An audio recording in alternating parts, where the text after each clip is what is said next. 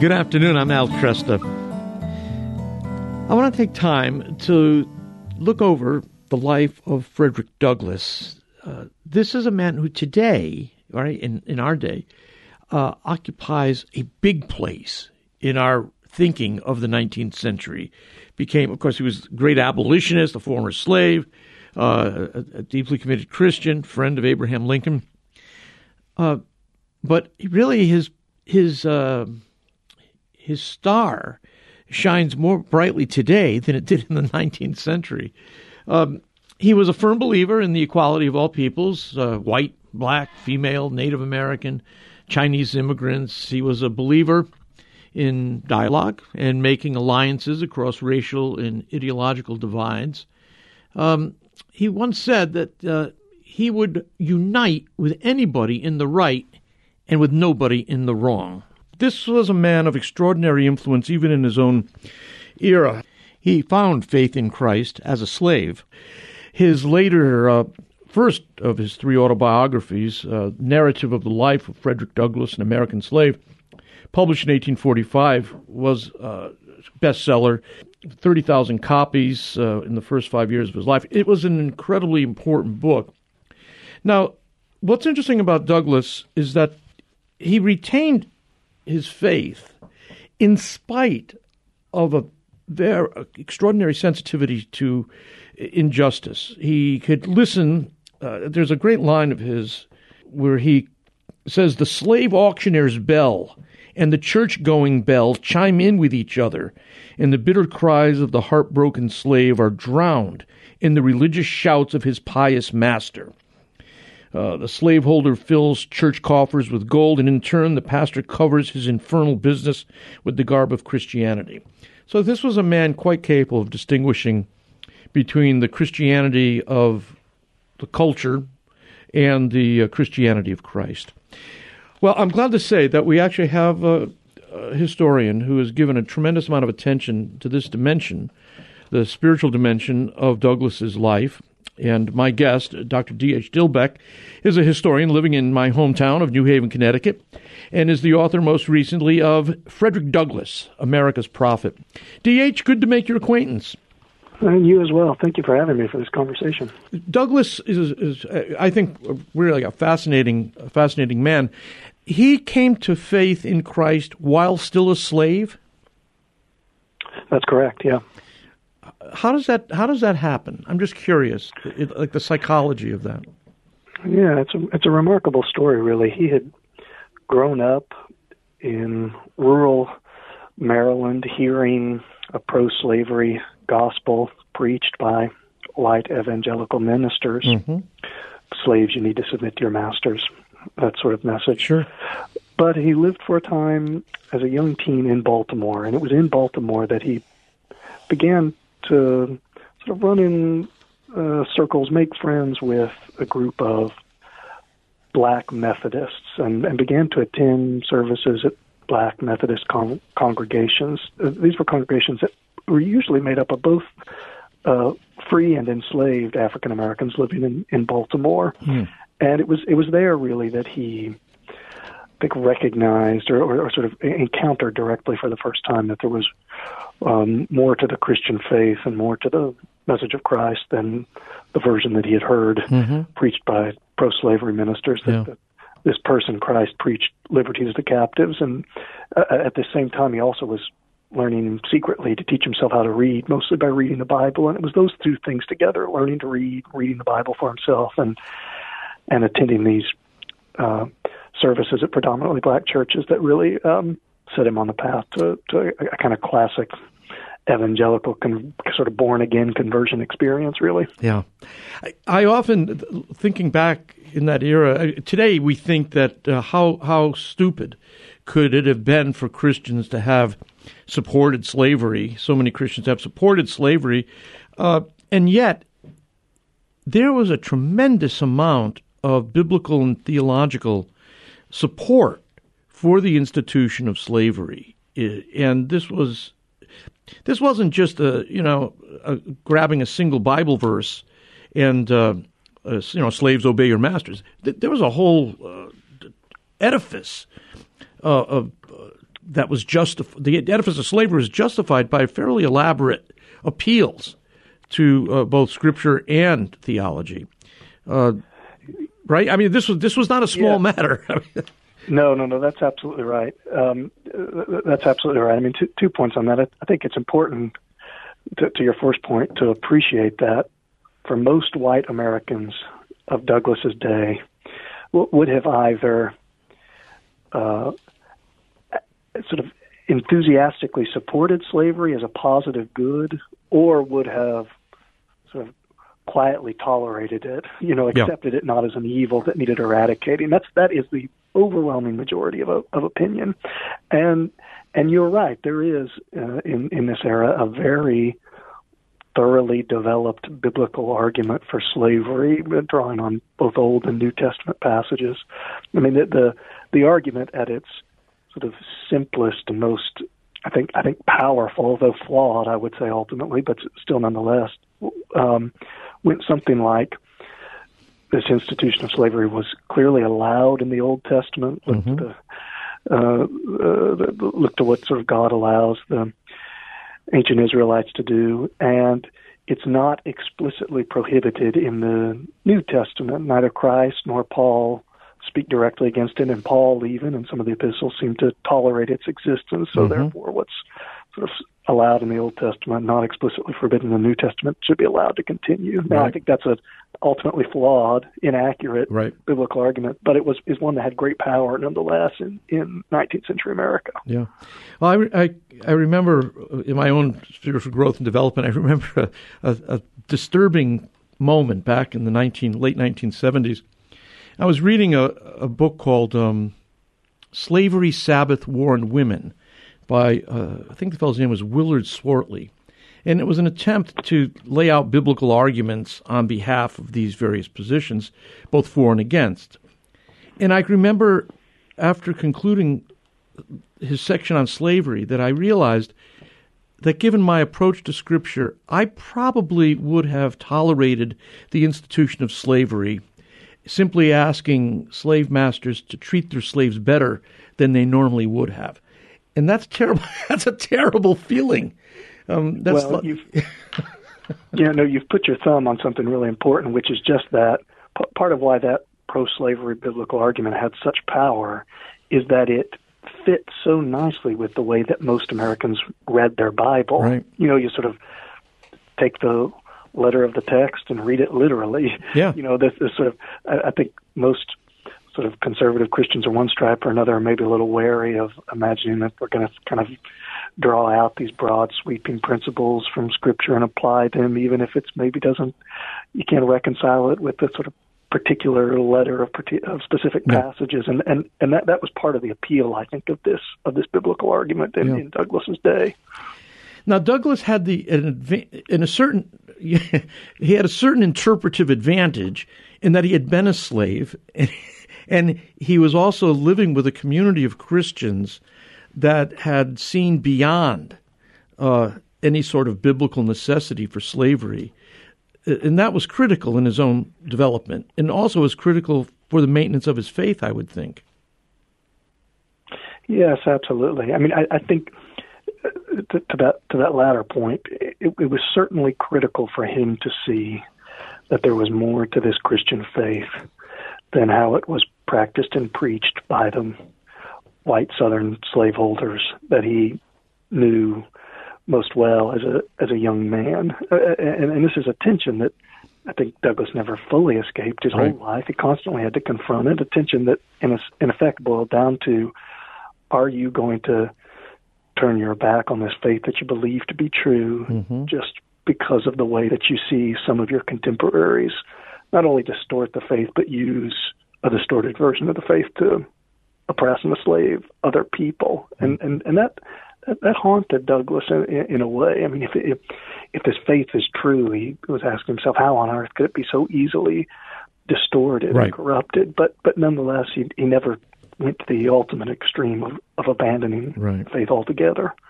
I just realized I failed to give us his dates, his birth and death dates, so we can contextualize him here. Yeah, absolutely. So he's born sometime, we're almost certain, sometime in February of 1818. So he lived a long life, lived until 1895. So he really lived throughout the most, I would say, momentous, remarkable, a contentious era of American history. I mean, he was born into slavery when in so many ways it was at its social and economic height of its power.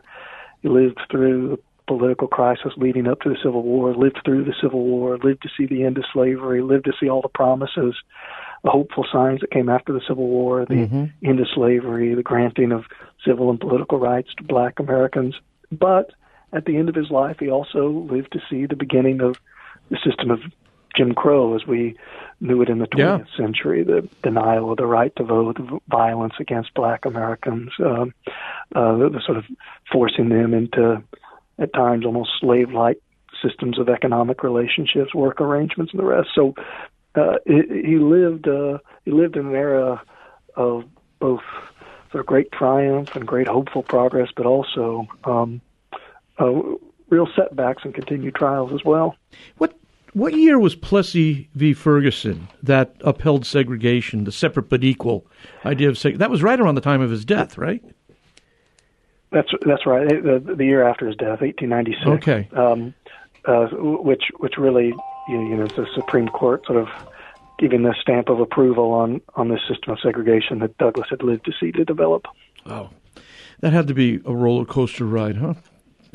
To have gone through all that he went through, to see the Civil War, to see the constitutional amendments, to see the rise of the Klan afterwards, Reconstruction, and then Jim Crow, as you say. And yet he retained a faith in Christ through all this. What did he do after slavery? How does he find freedom? What does he end up doing?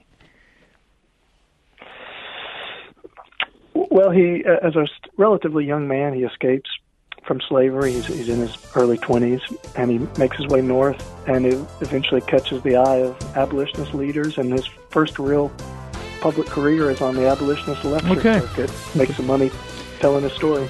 D.H., hold it there. We'll come back and continue the conversation. My guest is Dr. D.H. Dilbeck, author of Frederick Douglass, America's Prophet. We're taking a look at really one of the cardinal figures in America's long social development.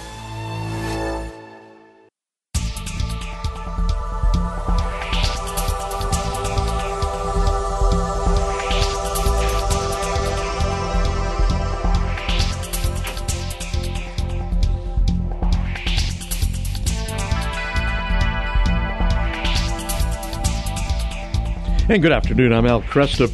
My guest, Dr. D.H. Dilbeck, is the author of Frederick Douglass, America's Prophet. And we're taking a look at Frederick Douglass, who, again, retained a faith in Christ throughout his life, although his relationship to organized Christianity was deeply strained through the whole thing. So he had to make a clear distinction in his mind between the Christ of the Gospels and the Christ of much of organized Christianity in America. So he escapes slavery. He gets on the abolitionist circuit, and he becomes, because of his own experience, because of his autobiography, he becomes a highly desired speaker, and he's an activist. I mean, basically, he's a professional activist at that point. Yes, absolutely. I mean, that's how he makes a living. Writing, speaking against slavery in the decades leading up to the Civil War. Yeah. How was he perceived by, let's take somebody like Abraham Lincoln? That's a great question, and it's a question that reveals a lot about the era Douglass lived. Douglass met Lincoln on several occasions during the Civil War era. They're both members of the same party, Douglass's Republican Party. They're both anti-slavery in a broad sense of that word, but they're anti-slavery in two very, very different ways. I think the simplest way to appreciate the difference between them is to appreciate that Abraham Lincoln, from first to last, was a politician. I mean that in the best sense of the word. Sure. And Douglass was a was a radical. He's an activist. He's a prophet. I I think that difference.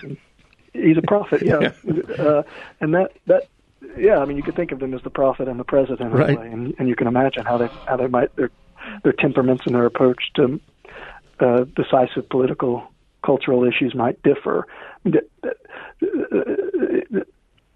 both believed deeply in their bones that slavery was an immoral institution.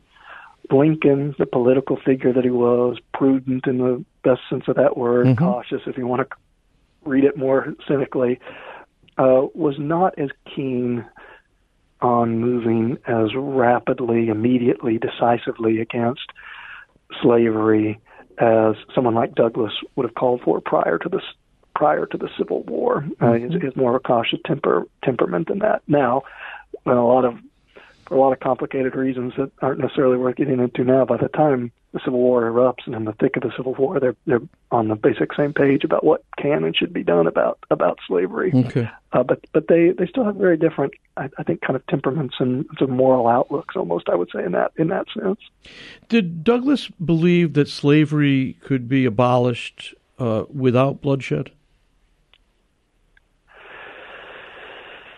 Well, he changed his mind on this. I think to put it simply, over time. Early in his life, he was more or less both a pacifist and what historians sometimes call a believer in moral suasion. That is sort of if you can just kind of preach the truth of the immorality and evil of slavery, then the scales will fall from the eyes, so to speak, of slaveholders and their allies, and that they'll be sort of persuaded by the power of your moral message to sort of willingly abandon slavery. Now, that might seem naive, but that's still kind of the belief that compels him to travel the abolitionist lecture circuit and make these anti-slavery speeches. By the decade or so just prior to the Civil War in the 1860s, Douglas comes less to believe in this. And he comes to think that, however regrettable it might be, some kind of violence will in the end probably be necessary to ending slavery. At times he sort of flirted with the idea of maybe supporting violent insurrections on the part of slaves, though for the most part he rejected that for both sort of principled and practical reasons. But I think he, by the 1850s or so, came to believe that this sort of moral suasion approach to ending slavery was probably never going to work, and it might in the end take some kind of cataclysmic violence, war even, to really see the end of the institution. How did he, do we know how he perceived the shift in slavery in the British Empire? You know, the abolition of the slave trade and then the abolition of slavery, which was done through, a parliamentary, long fight. But you didn't have a civil war in the British Empire. Yeah. I think Douglas was mindful of the important ways in which the American situation, the British situation, were different. I mean, I think the most important difference is the way in which slavery was not woven into the kind of social order at home in Britain in the early 1800s in the way that it was in the United States. The sort of British slavery is mostly slavery in the colonies, right? And so right. I think Douglas sees that the stakes are higher kind of socially and culturally for preserving slavery in America than it was in Britain. In that sense, I think he recognized it was going to be a different and harder fight in the United States. How did he regard somebody like John Brown and Brown's family? He knew John Brown. John Brown, the notorious, zealous abolitionist figure himself. Douglas was enamored by Brown in a lot of ways. I mean, he called him basically the most remarkable and courageous person he'd ever met. I mean, he thought Brown had a kind of inspiring zeal about him and his righteous commitment to the abolitionist cause. But in the end, Douglas disagreed with the actions that we sort of most notoriously associate with Brown. That is, the violence that he committed in service of the anti-slavery cause. This might be kind of vaguely familiar to some of your listeners, but Brown led a sort of violent attack against slaveholders in the Kansas and Missouri area territories, and then later, even more famously, on the very eve of the Civil War, attempted to lead an ultimately failed insurrection, violent uprising of slaves in what was in Virginia, now West Virginia. Douglas was aware of that latter plan while Brown was devising it, and Brown even asked Douglas to join him in the insurrection. And in the end, Douglas refused to do so. I mean, he thought it was practically never going to work, that the insurrection would be put down, and that in the end it might just be counterproductive, that it would just kind of inspire more violence against slaves themselves. And so I think what Douglas thought about Brown is revealing in a sense of kind of what he thought about violence more generally in service of the anti-slavery cause. Could you ever resort to violence to try to overthrow slavery? Douglas was, that question tortured Douglas. Yeah. I'm just curious, given how terribly it failed, the raid on Harper, did Brown really think that was going to be successful? I mean, if you have somebody like Frederick Douglass, right, advising you that this is not a good idea, you'd think twice about doing it. And this was just a terrible failure. If Douglas was a prophetic-like character, then Brown was almost the hyper-prophet. I mean, that Brown believed that God had given him this divine mission that was fated to succeed, to sort of purge this original sin, slavery, from the United States. And Brown imagined that what he started at Harper's Ferry would kind of light a fire that would spread throughout the entire slaveholding South, and there would be kind of mass, spontaneous uprisings everywhere. It obviously didn't turn out that way, but that's what he's envisioning happening. After the Civil War, how does this has to be, I would think, a hopeful period for Douglas. I mean, he sees that the U.S. Congress is shifting. So does he have a period of time where he's sanguine about the prospects for America? Absolutely. I mean, for all the disheartening things that followed at the end of his life related to Jim Crow, Douglas never lost sight of the fact that the end of slavery in America was a momentous moral triumph and radically changed the lives of those who had formerly been enslaved and of their children. And he always, despite all the sort of concerns he had for the future and later developments, he always retained great satisfaction, joy in that development, the end of slavery. So absolutely. I mean, I think from the moment the Civil War ended, he saw both the great possibilities, but also the continued challenges that would await Black Americans especially, but sort of await America confronting its race problems. You know, in the last 2 years, 3 years, we've had a rebirth of publicly recognized racial tension in America, usually associated with violence, police brutality, claims of police brutality anyways, against Black citizens. How would, I mean, this is always hard to do, I understand, but I would like to ask the question anyways. Well, if I could sit down with Frederick Douglass and interview him about this kind of thing, what do you think he'd tell me? Well, I don't think he would be altogether surprised at the problems and challenges that we're facing today. I think he would see something familiar in them.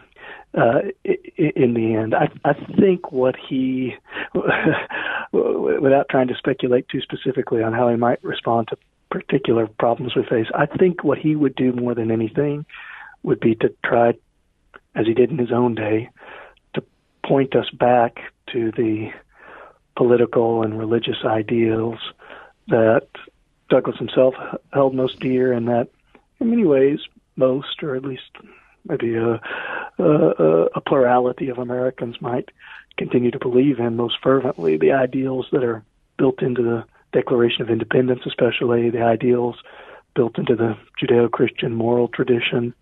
All men are created equal. Mm-hmm. Do unto others as you will have them do unto you. I think Douglass believed that those were as good of North Stars as any for resolving serious racial tensions and inequalities. That the problem wasn't with the sort of ideals upon which the nation was founded and claimed to cherish, but the problem was with the inability to consistently live up to those ideals. I think that's really the heart of why Douglass is a prophetic figure. He's calling us to live up to what we believe to be true. Well, D.H., thanks for being with me today and for your work here. Frederick Douglass, America's Prophet is the name of the book. And I hope we can call on you again. This is a great conversation. Thank you. Absolutely. Thank you for having me. Again, the book is called Frederick Douglass, America's Prophet, D.H. Dilbeck.